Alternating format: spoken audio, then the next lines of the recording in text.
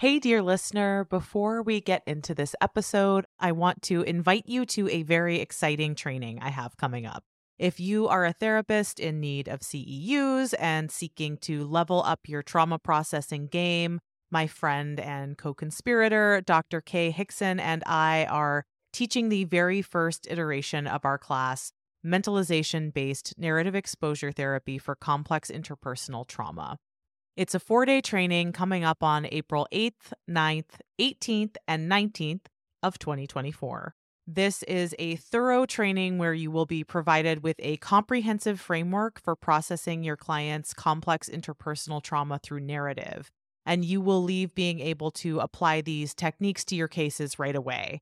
It's also going to be really fun. Dr. Hickson and I are a good time, even or especially when we're talking about trauma. I would love to see some of you there. You can find the registration information at thekilnschool.com under the Continuing Education tab.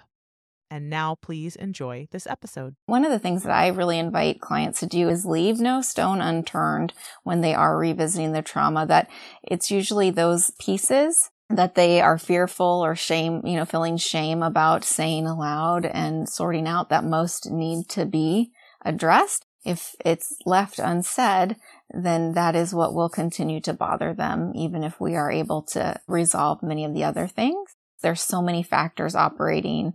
To do the exposure work is the opportunity to look at all of that and make sense of it. Trauma has become a huge buzzword over the past several years. In fact, I would say that trauma is having a moment. We've gone from a few decades ago thinking of trauma as something that primarily occurred in the context of wartime combat to here in 2022 being able to browse a nearly infinite scroll of videos tagged trauma talk on TikTok. Trauma is trendy, and with trends come controversy. The controversy we're going to tackle today is, what is the best way to handle clients' traumatic memories? I'm Reva Stout, and you're listening to A Therapist Can't Say That, the podcast where we talk about the things it feels like a therapist can't say. One of the things that is interesting about psychological concepts like trauma emerging as trends in mainstream culture and on social media is seeing some of the long-term controversies and disagreements in our field suddenly plastered all over the front pages of the internet, of course, in a highly oversimplified form. And because trauma is having a moment, there is a glut of people out there who are just chomping at the bit to tell you what the best kind of treatment for your trauma is and what you should be looking for in a trauma therapist. And what I've noticed is this is a prime opportunity for people to sell their own theoretical orientation or opinion on trauma therapy. Not as if it's an opinion or a theoretical viewpoint, but as if it's simply a statement of fact about trauma treatment in general. Case in point, I recently saw an Instagram therapist with many, many thousands of followers share a post of what she called red flags in a trauma therapist. And one of the supposed red flags is a trauma therapist who makes you feel that you have to tell your trauma story. Dude, that's not a red flag. That is a theoretical difference. The theoretical difference I'm talking about being the schism between those trauma therapists who believe that exposure, meaning a direct confrontation with the content of a traumatic memory, is a crucial part of trauma treatment, and those who believe that it's not only not necessary, but that it is dangerous or potentially harmful. Now, as a therapist who does exposure therapy for trauma and uses verbal and written narrative retellings of traumatic memories specifically, did I feel personally insulted by that post calling the work I do a red flag? Yes, I did. Red flag, fuck you, TBH. But beyond that, I also find it quite troubling because I see that there is a shift more and more towards this viewpoint that exposure is harmful in the context of trauma, when in fact it can be and very often is a powerful and life-changing intervention and the backbone of the work that many of us do in treating trauma. And I'm concerned not only about the dishonestly framed potshots therapists are taking at each other in posts like this, but also that clients may be being dissuaded from accessing kinds of treatment that could make a massive positive difference in their lives. Today I'm talking with Allison Aosved, a clinical psychologist who specializes in prolonged exposure therapy for PTSD and does a lot of supervision and training in that modality. That's not the specific modality that I work in, but Allison and I have the exposure piece in common in our trauma work.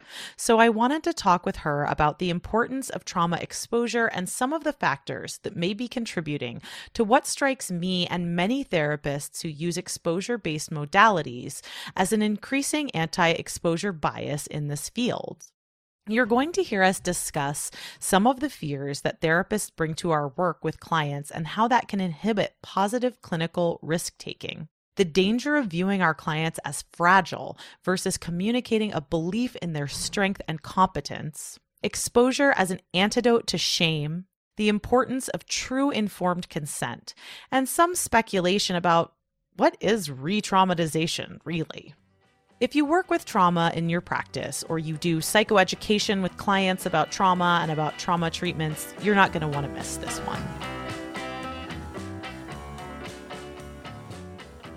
Welcome, Allison. Thank you so much for being on. I'm really excited to talk about trauma exposure. I'm excited to be here. Thank you for inviting me. So just to get started, why don't you describe a little bit about the kind of work you do, your background, your clinical work, and all of that? Sure, I'd be glad to. And I think one thing that I do need to say before I get into my background is just to acknowledge that my opinions and ideas that I share today are mine personally, and in no way represent the federal government or any other organization that I'm currently or have been previously affiliated with. So wanted to share that and then jump right into who I am and my background. So I am a clinical psychologist by training, and I'm board certified in behavioral and cognitive psychotherapy or psychology. And I have been working in the Department of Veterans Affairs, serving veterans with PTSD and co-occurring disorders for about 15 years now. So I started my journey in VA as a psychology intern as part of my training in VA Puget Sound, and then went on to VA Pacific Islands, where I completed a postdoctoral fellowship in trauma and culture and how to treat folks who've experienced trauma cross-culturally or with cultural humility. And that was at the National Center for PTSD's Pacific Islands Division. And then I stayed on staff at VA Pacific Islands. And very early, so my first year on staff, I had the opportunity to train with Doctors Edna Foa and Lib Hembry in prolonged exposure therapy. And that experience was, I would say, a coming home experience for me in terms of most effective treatment for PTSD that I'd ever experienced. And also, cross-culturally, it made sense with the patients, the diverse and underserved patients that I was working with at VA Pacific Islands. I'm very grateful to have had that opportunity very early in my career. And then from there was able to become trained as a supervisor, clinical supervisor in prolonged exposure therapy, and then as a trainer in prolonged exposure therapy. And so since about 2008, I've been involved in a national effort on the part of VA to disseminate prolonged exposure therapy throughout our national healthcare system. So we provide training to clinicians of all kinds of discipline, mental health disciplines. So psychiatry, psychology, social work, licensed counselors, sometimes advanced practice nurses as well. And so any folks who are privileged and working in mental health would have the opportunity to participate in our trainings. And so that's been an extremely rewarding part of my career. And then other parts of my experience with trauma treatment, I guess I should talk a little bit about settings. So I've worked in outpatient, traditional outpatient mental health settings where you would see a patient maybe once a week, maybe less, depending on their presenting difficulty. And those have been in PTSD specialized settings. So the clinic is designed around treating the difficulty of post-traumatic stress disorder. Then I've also had the opportunity to work in residential settings. And then most recently, I would describe the level of care or the setting I'm in as an intensive outpatient kind of setting. So currently, I've had sort of the newest endeavor that I've been a part of, which has been really exciting, has been the opportunity to implement masked prolonged exposure therapy. So that is a higher dose or a higher frequency than in the traditional outpatient setting. So 4 sessions a week of the trauma-focused evidence-based psychotherapy versus the 1 session a week in the traditional spaced model. What's fun about what we're doing right now is that it's virtual. So we're able to provide that masked or intensive outpatient course of prolonged exposure therapy over 3 weeks, but we can provide it to veterans throughout our healthcare system. So in Saipan, Guam, American Samoa, and all throughout the Hawaiian Islands. So that's been, I think, really fun and exciting project of late. We're about 6 months in. So in terms of like the design, then the pre-implementation, and now we're at implementation and sustainment. I'm sure probably most of the people listening to this have some idea of like what exposure is in the therapeutic context, but just in case it's a little bit hazy or, unformed for some people, how would you summarize, in the context of trauma treatment, how would you summarize like what the exposure component means? I mean, exposure is revisiting in an intentional and therapeutic way, trauma. Right? It's not reliving a traumatic experience. It's not asking someone to do something that we believe is actually dangerous and could be harmful to them, but rather it's emotionally processing a traumatic experience. In the case of trauma, we could talk about exposure more broadly, but in the case of trauma, it's the opportunity to emotionally process what someone has been through. And I would say there's 2 main strategies for doing that kind of exposure work.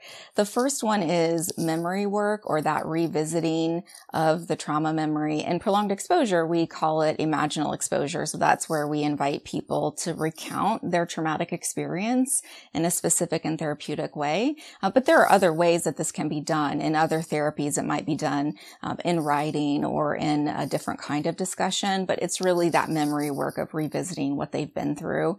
And then the other component is more in everyday life. So folks who've experienced trauma and folks who experience anxiety in general may have what feels like true danger, but is a false alarm. So they have a fight, flight, or freeze reaction to some stimuli in their environment that feels dangerous to them, but is not actually dangerous. So it could be a smell, a sound, a certain kind of person or place. And so that in-life exposure component is beginning to understand what are all those things that trigger a false alarm. And again, we really want to focus on what's actually safe or low risk. Right. So we would never want to ask someone to do something that's actually dangerous, but to understand what are all those triggers. That's a language that's often used by, and I would say in pop culture and by clients themselves, is the triggers. Yeah. What are the triggers?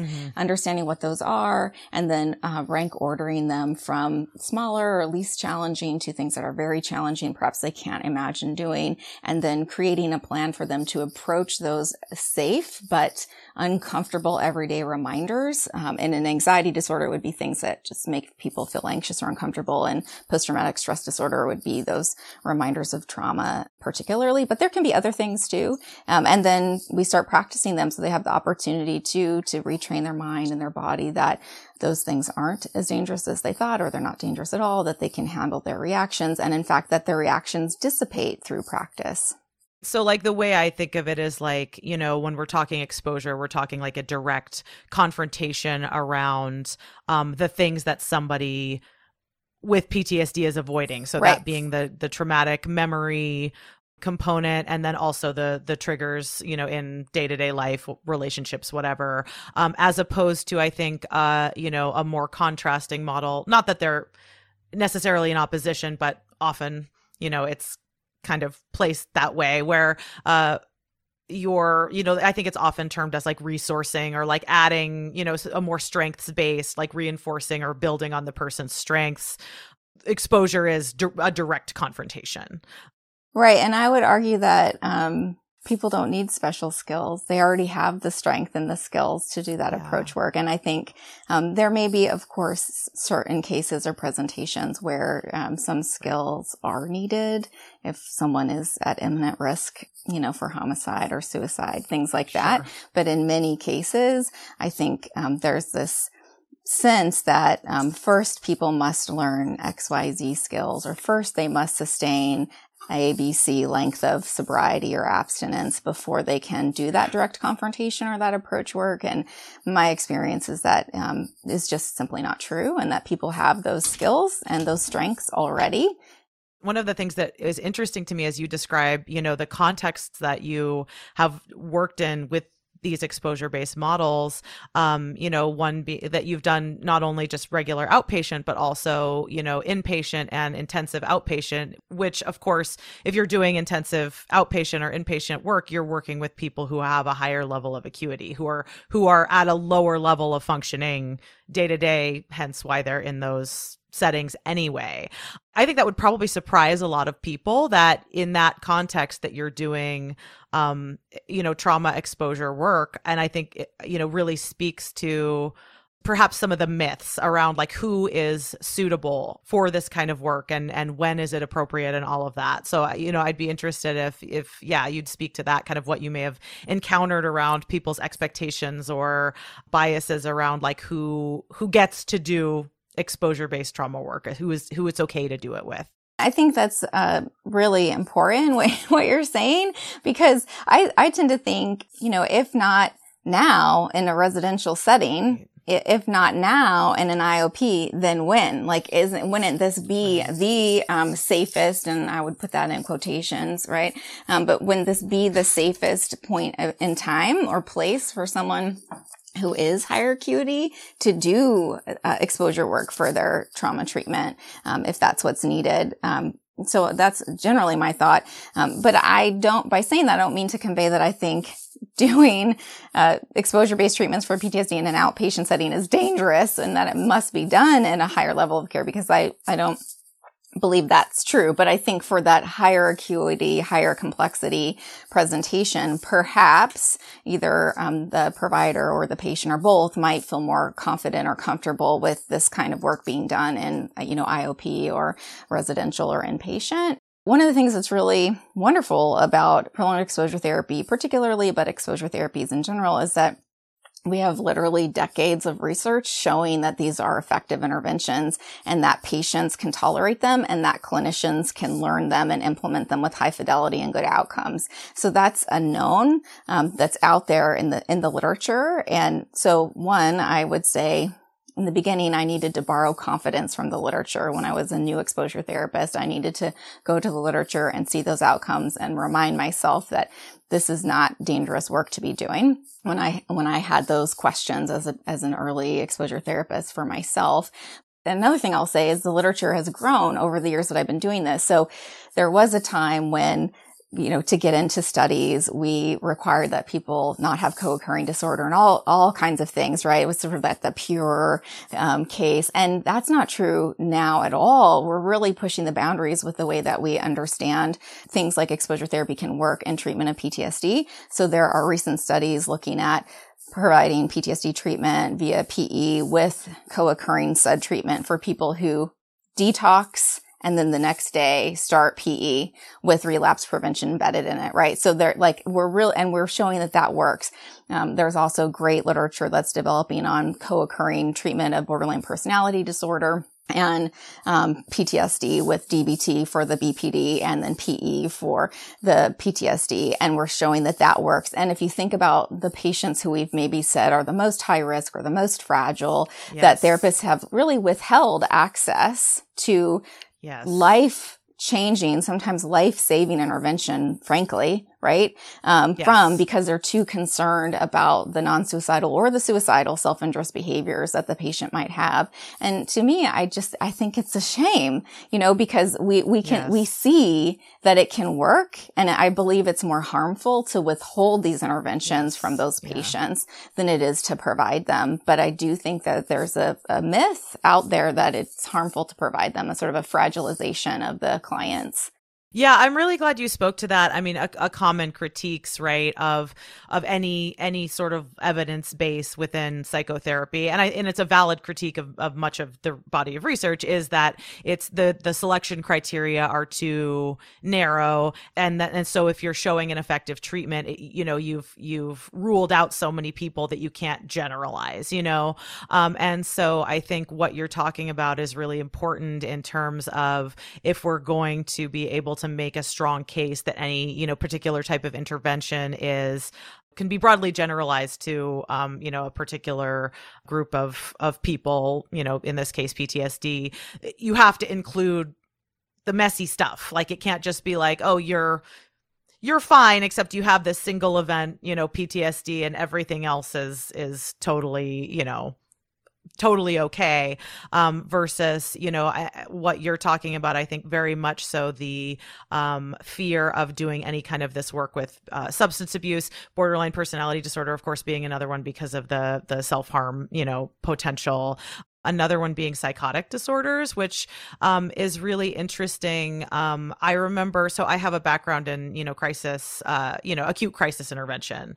And so, one of the things that I noticed when I was doing that, of course, I was only seeing people, it's like a couple hours trying to get them through, the next few days of their life. So I wasn't, doing long-term work with them. But what I was noticing when we were kind of interfacing with the other clinicians that they were working with, or, the agencies, the case management and stuff that was going on for people with psychotic disorders, is they weren't getting any kind of, intensive psychotherapy. Almost all of them have a trauma history. We now know there's a strong connection between, especially early life trauma and the development of psychotic disorders.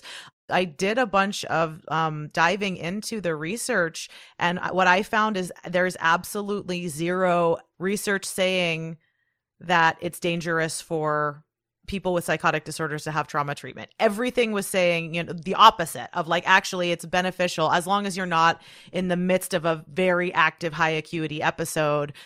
These clients need trauma treatment, and yet people are so afraid of destabilizing them that they're not receiving this necessary help for trauma recovery. I completely agree with what you're saying, and a couple of things come to mind. One is that the name is escaping me, but there were colleagues at the Charleston VA in South Carolina that were specifically looking at co-occurring psychotic spectrum disorders and post-traumatic stress disorder, and providing PE to those patients. And I recall their pilot study work showing that what we would expect, which is that PE was effective, it was acceptable to the clients, and that the therapist could implement it well with people with those co-occurring difficulties. So I completely agree. I think it's that high acuity episode that's unmanaged that I would see as a rule out temporarily. We would just need to stabilize that and then move forward. And if we can reduce the PTSD symptoms and they stay reduced, talk about increased quality of life for someone. I mean, that would be huge. Absolutely. And again, I see that it's like, these are the folks that, and I think therapists are most afraid to do this work because of that the myth that exposure is harmful and will lead to destabilization. And if they have conditions or difficulties that are especially frightening to providers, if they become destabilized, they're even more fearful. And again, to me, really it feels ethical, like we're withholding an important life-improving, potentially life-saving treatment from people because of our own fears and biases, rather than actual evidence of harm or poor outcomes. And even in the literature on prolonged exposure therapy in general, when people engage in the treatment and they experience a temporary worsening, which does happen for a subset of people, but not all, their outcomes are just as good. So the trajectory of symptom change, it's either kind of, starts high and goes down, or it starts high and perhaps gets higher, or moderate and gets higher, and it still goes down. So even when we see an increase in symptoms, we don't see that feared destabilization. So yeah, I completely agree that that's a population that's underserved because of probably therapist biased. The common thread too between, like, if you take those three those three clusters that we were just talking about. You take substance abuse, you take borderline personality disorder, you take psychotic spectrum. I think anxiety is such a huge component, of each of those,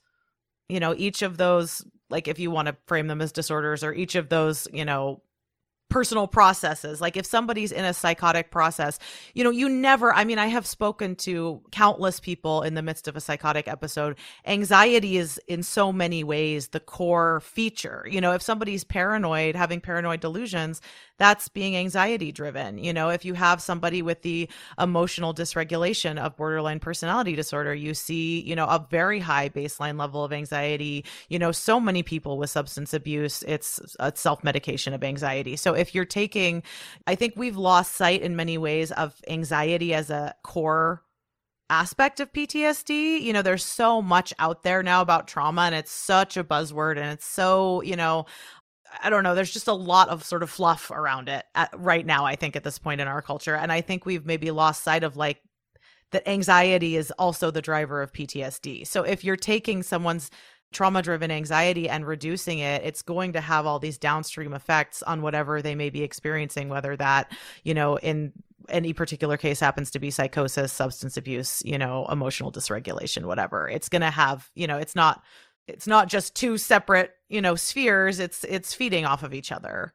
I completely agree. And then that results in improved quality of life, right, for the person, and improved functioning, all of it. I completely agree. And one thing too that I was thinking about with the psychotic difficulties too that we were discussing earlier is, I think something that's, to me, especially heartbreaking that I've seen is sometimes I have seen folks who have PTSD misdiagnosed with a psychotic disorder that they don't have at all. And even then the way that they talk when they're engaging in medical care and mental health care about, for example, an intrusive symptom of PTSD, the way that they talk about it is as a hallucination, because that's what it's been mislabeled for them as when they were misdiagnosed.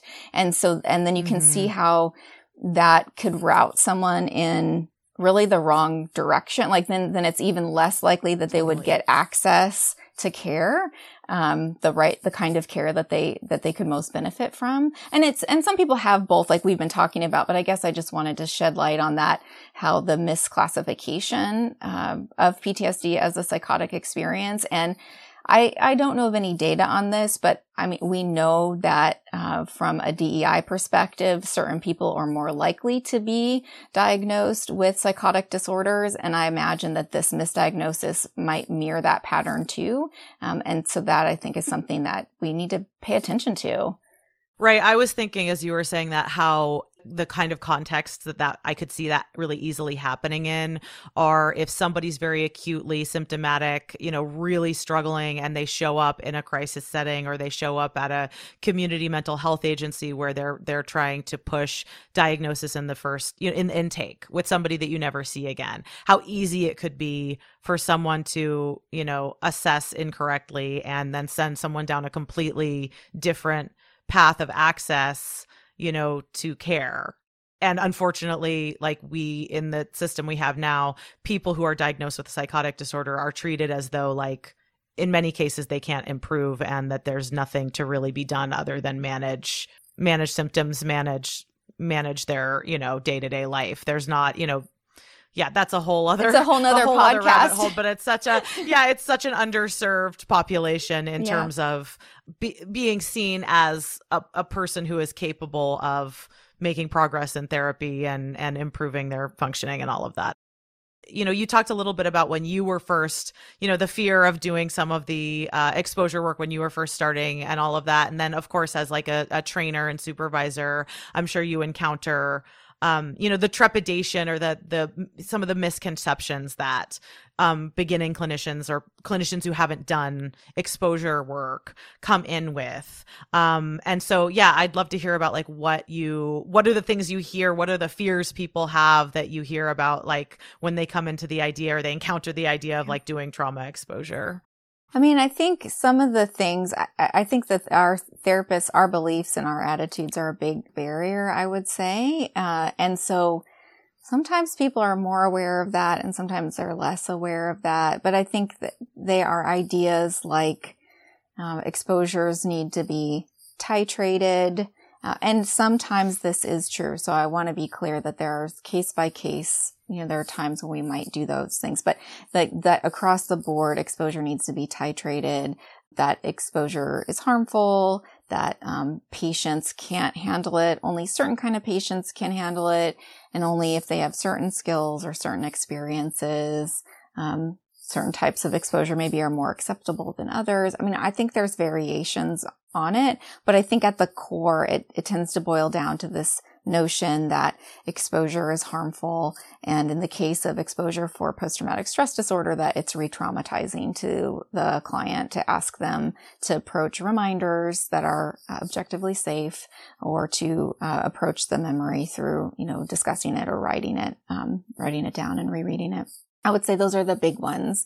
And so I think just talking about it and inviting that, I mean, as I shared earlier, I needed to borrow confidence when I was becoming an exposure therapist myself. I needed to go to the literature. I needed to consult with people who had been doing it longer than myself. And then even though I'm a firm believer in, this is a bias of mine, right? In the scientific evidence, I know that's not the only right answer, the only perspective. But even with that perspective or bias on my part, I still found with an actual patient, I had trepidation. It felt like a leap of faith when I first started doing exposure therapy. And so I think to share what that was like for me, to invite reflection on the part of people who are learning, if they are feeling similarly or what thoughts and feelings they're having about it.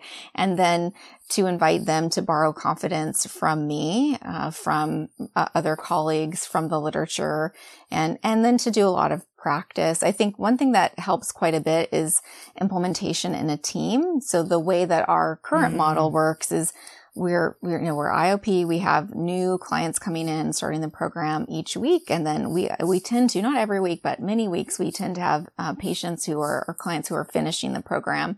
And so I think it's a wonderful opportunity to borrow confidence, both for the clients and for new providers. Because what happens is in any given week, you're seeing the clients who are getting ready to finish. Their symptoms have been reduced by 50% or more. They are talking about how their life has changed, how much better they feel. In our program, the prolonged exposure therapy is implemented per protocol in individual sessions, but we also have a check-in and wellness support group. And that's where the patients have a chance, or the clients have a chance to meet one another. And that's where they get to borrow confidence from one another, because the person who's like at day one, week one, thinking, what have I gotten myself into, is hearing from the person who at week 3 is getting ready to wrap up and has changed their life, and they feel much, much better. So it's helpful for the clients, but it's also helpful for the therapist. So as a new therapist coming in, it's not the sort of the isolation of individual therapy where they're sort of like, I'm taking this leap. I've never done this before. I'm concerned it might be harmful, and I'm kind of on my own with it. Instead, they get to see the good outcomes all around them with the other clients in the clinic. So I feel like that's huge. And even if you don't have a clinic that's set up that way or a program, I think consultation can provide that, where we're talking about our cases together. And so folks get to hear about, who is finishing and wrapping up. And we also get to learn from the challenges too of, what might be, not going as well. But then I think also, as a trainer and a supervisor, when I can do either live observation in the room or in the virtual room of the session, that's something that I like to do.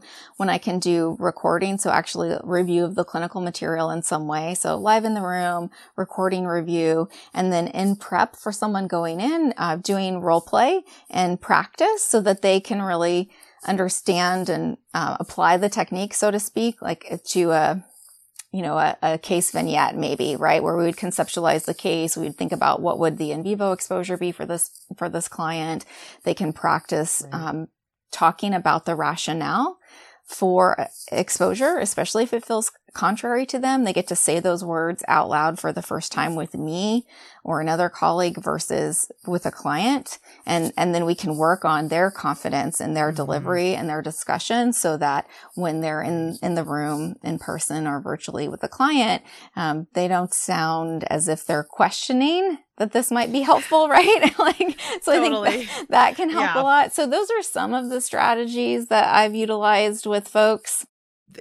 Just a couple of things. I think one of the pieces that you spoke to kind of about the community aspect, both for the clinicians and the clients and in the context that you're practicing is really interesting, because one of the things that has come up, with a lot of the folks that I've talked to for this show so far is just how, the impact of the isolation of so many of us. I'm in private practice, obviously many people in private practice, and how that can be so difficult on many levels. And I think, in the what you're articulating, that can be really inhibiting in terms of being willing to take, to some positive risk taking in our practice, to not have a community of support, either to, call on if things are going, differently than you expected and you need to switch gears or, figure out, how to get over a hurdle, but also to have people saying like, hey, like I've been doing this, I've been working within this modality, or I've been doing this kind of approach, and it's, I'm having these great outcomes and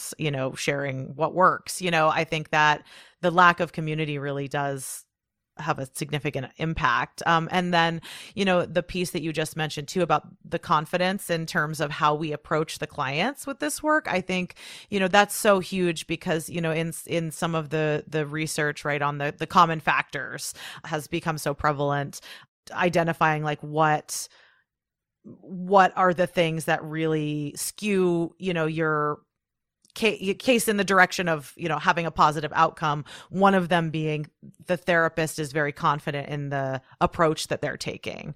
You introduced that idea of like borrowing confidence. And I think to me, in the trauma exposure work that I do, it's huge that I don't come into it feeling afraid for the client. Like I feel 100% confident in my client's ability to handle, the content of their traumatic memories. From my perspective, it's already haunting them. That's why they're here, and so like, I'm not worried about, they're already living with it. It already has happened to them.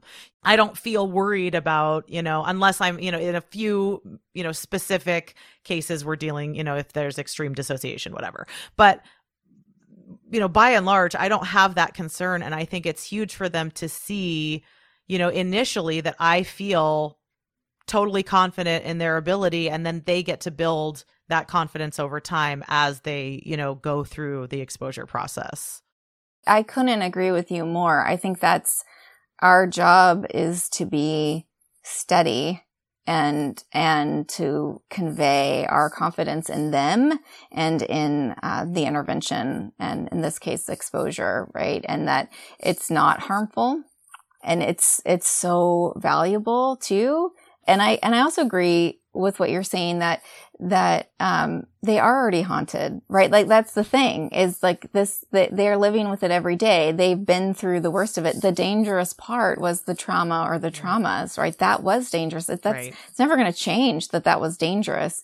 Revisiting the memory in order to live a life with more comfort and ease on the day to day is totally worth it and is not dangerous. It may be uncomfortable, and it may cause distress, and neither of those things are dangerous. And that doesn't mean it isn't awful. So I've definitely seen that come up too, where it can be experienced as invalidating to suggest that it's not dangerous to talk about this, in the sense that somehow people might misunderstand what we're trying to say, which is that you can handle it, and you can move forward in your life, and you can be in control of your life instead of a traumatic memory being in control. But that somehow that would mean that it's not awful. And of course, that's not Right. at all what I mean, that, these are horrific things that people have been through. And I think it's really an honor for us as therapists to be able to bear witness to those things, because oftentimes, we know shame is such a powerful emotion. And oftentimes it's shame, although not always, that keeps people silent and the avoidance. Of course, it's a natural part of PTSD, and sharing what they've been through. And so it may be the first time that they've said aloud what they've been through. And I think we're lucky to get to hear that and to be there with them and reflect back that there is nothing to be ashamed of with their experience or sharing it. So I think that's very powerful too. I can think of very few. I'm just kind of like thinking back on some of the cases. I can think of maybe like a couple of cases where shame was not a component. It's certainly not the norm. Like I would say typically shame is a huge component, of most of the trauma, memories that I can think of that I've worked with clients. And so like there's almost always some piece that we're encountering, as they're recounting that narrative where, maybe they really did do something horrible. Like, I think that's important to like make space for too, is that we often, I think it's more comfortable for therapists to think of our clients as only victims, when in reality, people are complex. And, I'm sure you've encountered, just in with the military piece, and I do a lot of work with interpersonal trauma. And so you can see a lot of, situations in which people have caused, been both somebody who was causing harm and somebody who was, the recipient of it. And so like, there's that aspect where maybe we really are confronting something, pretty awful that somebody did, or there's just all the pieces where, somebody feels like they didn't respond well enough, or they violated their own dignity by not standing up for themselves well enough, whatever the thing is. And so we all know that shame, the most important antidote to shame is to be able to share and be seen, in an authentic, non-judgmental, honest space. And so to me, the idea, like if you're missing out, if you're not doing that exposure piece, you're potentially missing out on that incredible healing opportunity to, bring some of the shame pieces to light and disarm them a bit.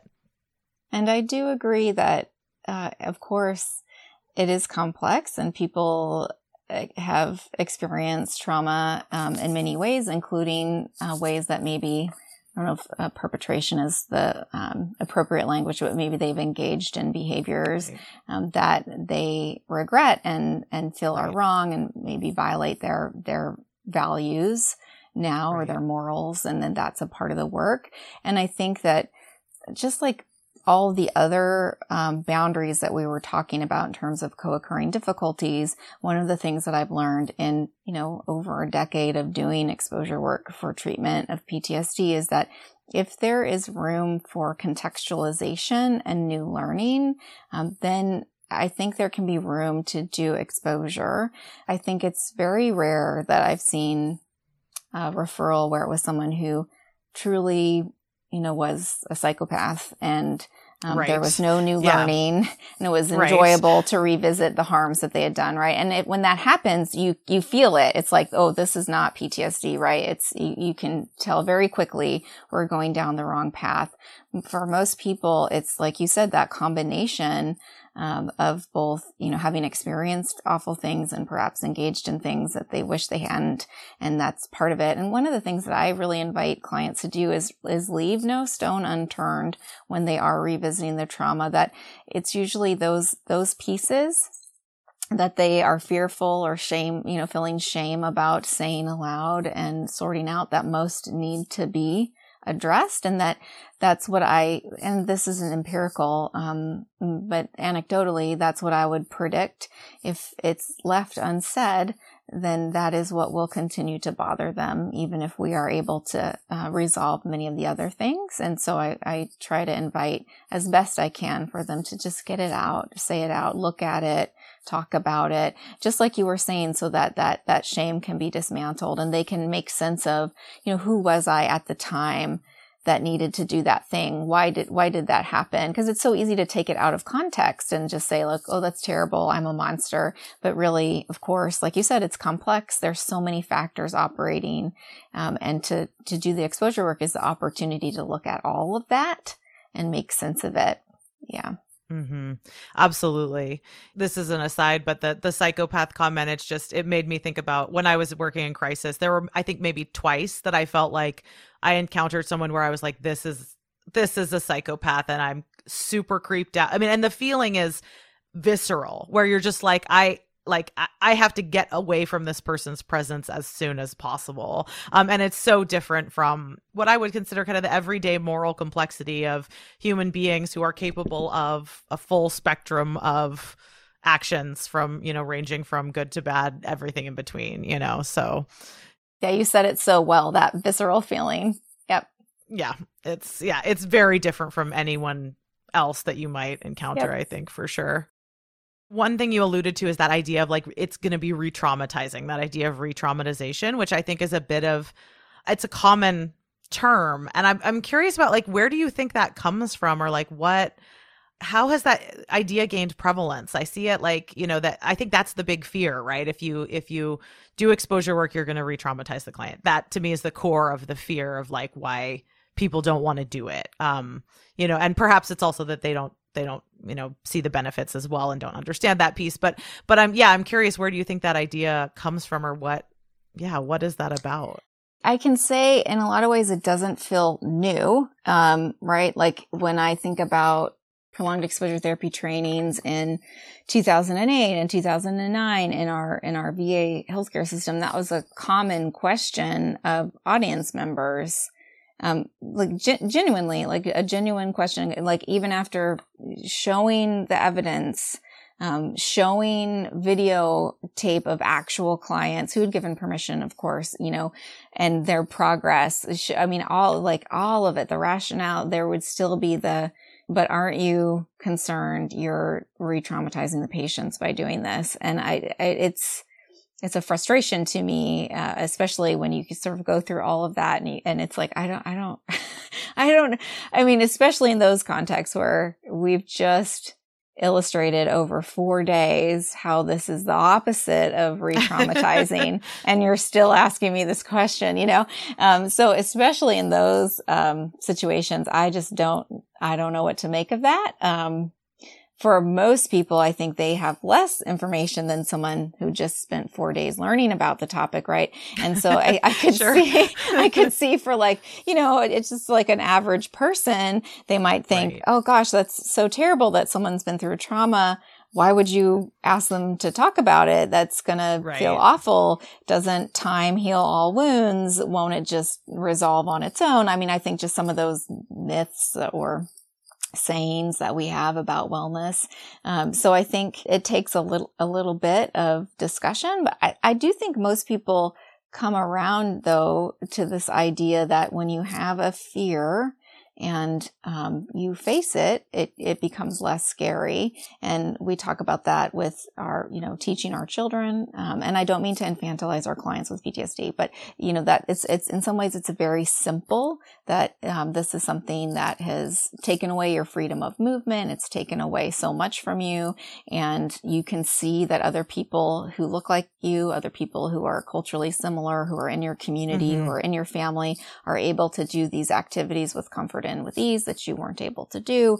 And so there's a part of you that can recognize that there is a false alarm in terms of the level of risk. And so what we need to do is start approaching those things, turn the I can't rules into I can rules, so to speak. And revisiting the trauma memory is part of reclaiming your life.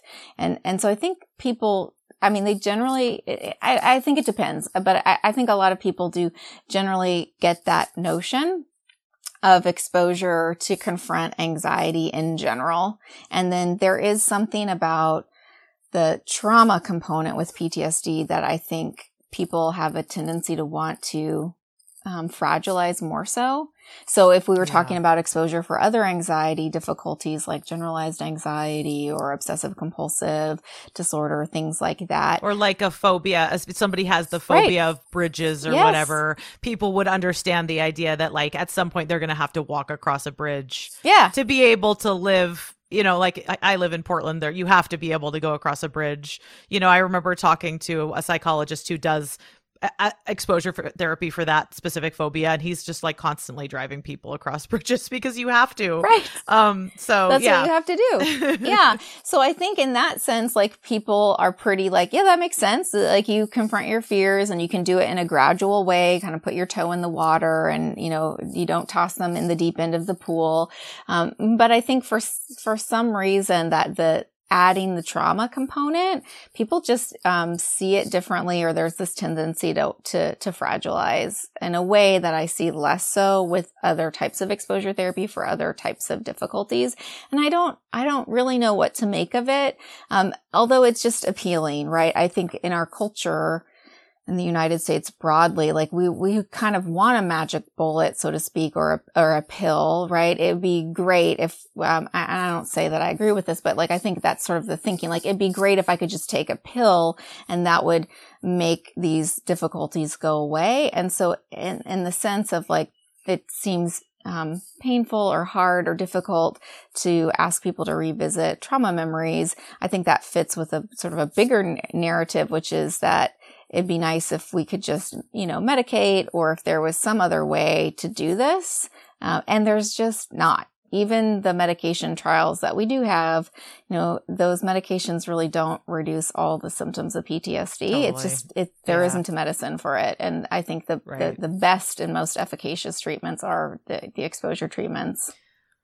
Yeah, it's interesting. Like, I don't know. I almost feel like people don't even know what they're talking about. Like, in terms of like when they use the term re-traumatize, I'm not sure they even know what they mean by it. Right. Because you know, as you were talking, I was just thinking like, I don't even know if I believe re-traumatization is a thing. Like, I believe you can be traumatized again. Yes. Perhaps in a similar way or related to a prior trauma. I don't know if I believe you can be quote unquote re-traumatized. Right. You know, like, I'm not sure that really means anything. Right. And I'm thinking about, you know, the context, you know, the idea of, you know, people having anecdotal stories of people being, you know, quote unquote, re-traumatized by some kind of, you know, narrative retelling of their trauma memories. I hear that more from like an older generation of therapists. And I think about, some of the therapies, you know, are the way therapy, because it was kind of emerging perhaps into like the 60s, 70s, early 80s, where there were really very few sort of ethical boundaries. You know, if we're coming out of the 60s, people were taking psychedelics like with their clients. You know, there was like a lot of, you know, really widespread sexual misconduct, a lot of like sort of trying stuff out without any, you know, without a lot of due diligence. And I kind of wonder if there was, you know, to me, if there's situations in which people feel they were, you know, supposedly re-traumatized by, you know, an experience at therapy where they were recounting trauma memories. Part of me wonders if it like, was that actually a therapeutic rupture? Was it that there was a therapist who was forcing it on them and they felt like they couldn't say no to this kind of therapy? Or that, you know, was it really more about the relationship and some kind of like power dynamic that was actually, you know, an interpersonal trauma versus, you know, what we're talking about, which is, you know, certainly, yes, I'm encouraging my clients who I think are appropriate for, you know, this kind of work. I'm encouraging them to do it and communicating that I believe in them to do it. But it's like, if a client really doesn't want to do, you know, if they believe that that's not right for them, that's their choice, you know? And so I wonder if like some of this, it's a bunch of stuff that's being collapsed together that really isn't about the exposure. It's about the therapeutic experience, perhaps. Just some speculation. I think that's a really important point, right? Is it unethical behavior of some kind that was happening, right? Or boundary violations or ruptures, and that would feel like a betrayal, which could feel traumatic, right? So of course, I could see that the point that you're making is important too, that second piece about inviting our clients to consider exposure as a treatment option for their PTSD if they're experiencing it, and then, respecting their decision, right? So I think that, to me, that informed consent piece is so important. And so, of course, I want to lay out, what are the treatment options? What would I advise? And then talk a lot about for me, in the case of prolonged exposure therapy, what it looks like, show brief educational videos so it's not confusing what the components are in terms of the imaginal exposure component and the in vivo exposure component, so they know what they're signing up for. And then I think, because a lot of the trauma that I work with, not always, of course, but much of it is interpersonal trauma, interpersonal violence. And the background that brought me to psychology training in the first place was working in grassroots sexual assault center, doing really feminist informed work. So for me, there is something about the informed consent that's really important for all clients, but especially for people who've experienced sexual assault. And if the sexual assault or assault are going to be the index trauma, there's something about inviting people to talk about an unwanted sexual experience, knowing that it will be distressing for them, and that therapeutically, the best thing I can do for them is encourage them to continue to keep talking about it and to sit there with the distress. And so that the client may indeed say, can I not talk about this anymore today? And what I need to say is, of course you can not talk about it today, and I'm going to invite you to stick with it because that's what I know is going to help you the most. And for me, that just felt like I want to be really sure that they're all in with this treatment before we get to that moment in a session. So that informed consent up front, having that conversation with, if you change your mind about this treatment, that is 100% your choice to make. And I need you to tell me, I'm changing my mind about this treatment. And until you tell me that, then my job is to try to work with you as your collaborator to get you the most out of this treatment, which means, avoidance is going to come up. We're going to approach it together. I'm going to encourage you to stick with it. Almost like a personal trainer metaphor, right? When we hire someone to help us work out, it's their job to say, you can do another set or you can do another rep, right? But I feel that informed consent is so important, because otherwise it can feel, and that's how I've made peace with it. For me, it can feel uncomfortable in the moment to push them to stick with it. And I think some of it may just be that feminist perspective and some of my early work, and maybe other therapists wouldn't feel that way, but it feels really important to me.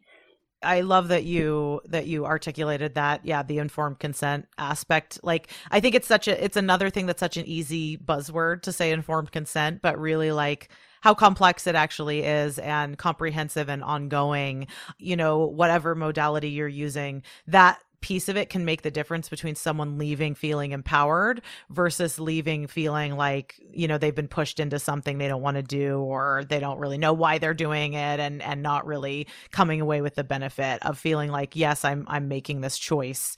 I have the power to make the choice to confront my fears and come away leaving, with a sense of mastery. Huge. We unfortunately have to wrap up in a minute here, because I could talk about this for a million years. But before we do, I'd love to ask, so I ask everyone who comes on to share, if you can think of one, what I call a therapist can't say that moment. So that could be a time where, you said something, be it colleagues, lay people, clients, anyone, where you've said something, and then the minute you say it, like, oh, that's something like a therapist isn't supposed to say. So yeah, if you have anything that you can think of, I'd love to hear. Thank you for that invitation. And I would say the one that came to mind, given our topic today, is, as I mentioned, my career in the VA started in 2007. That was the start of our effort as a healthcare system to disseminate prolonged exposure therapy and cognitive processing therapy, among other evidence-based psychotherapies. And there was a mandate that came down, which is still in place, that veterans with certain experiences, that they must have access to certain evidence-based psychotherapies. So not that they have to engage in them, or that those are the only treatments for them, but they must have access to them.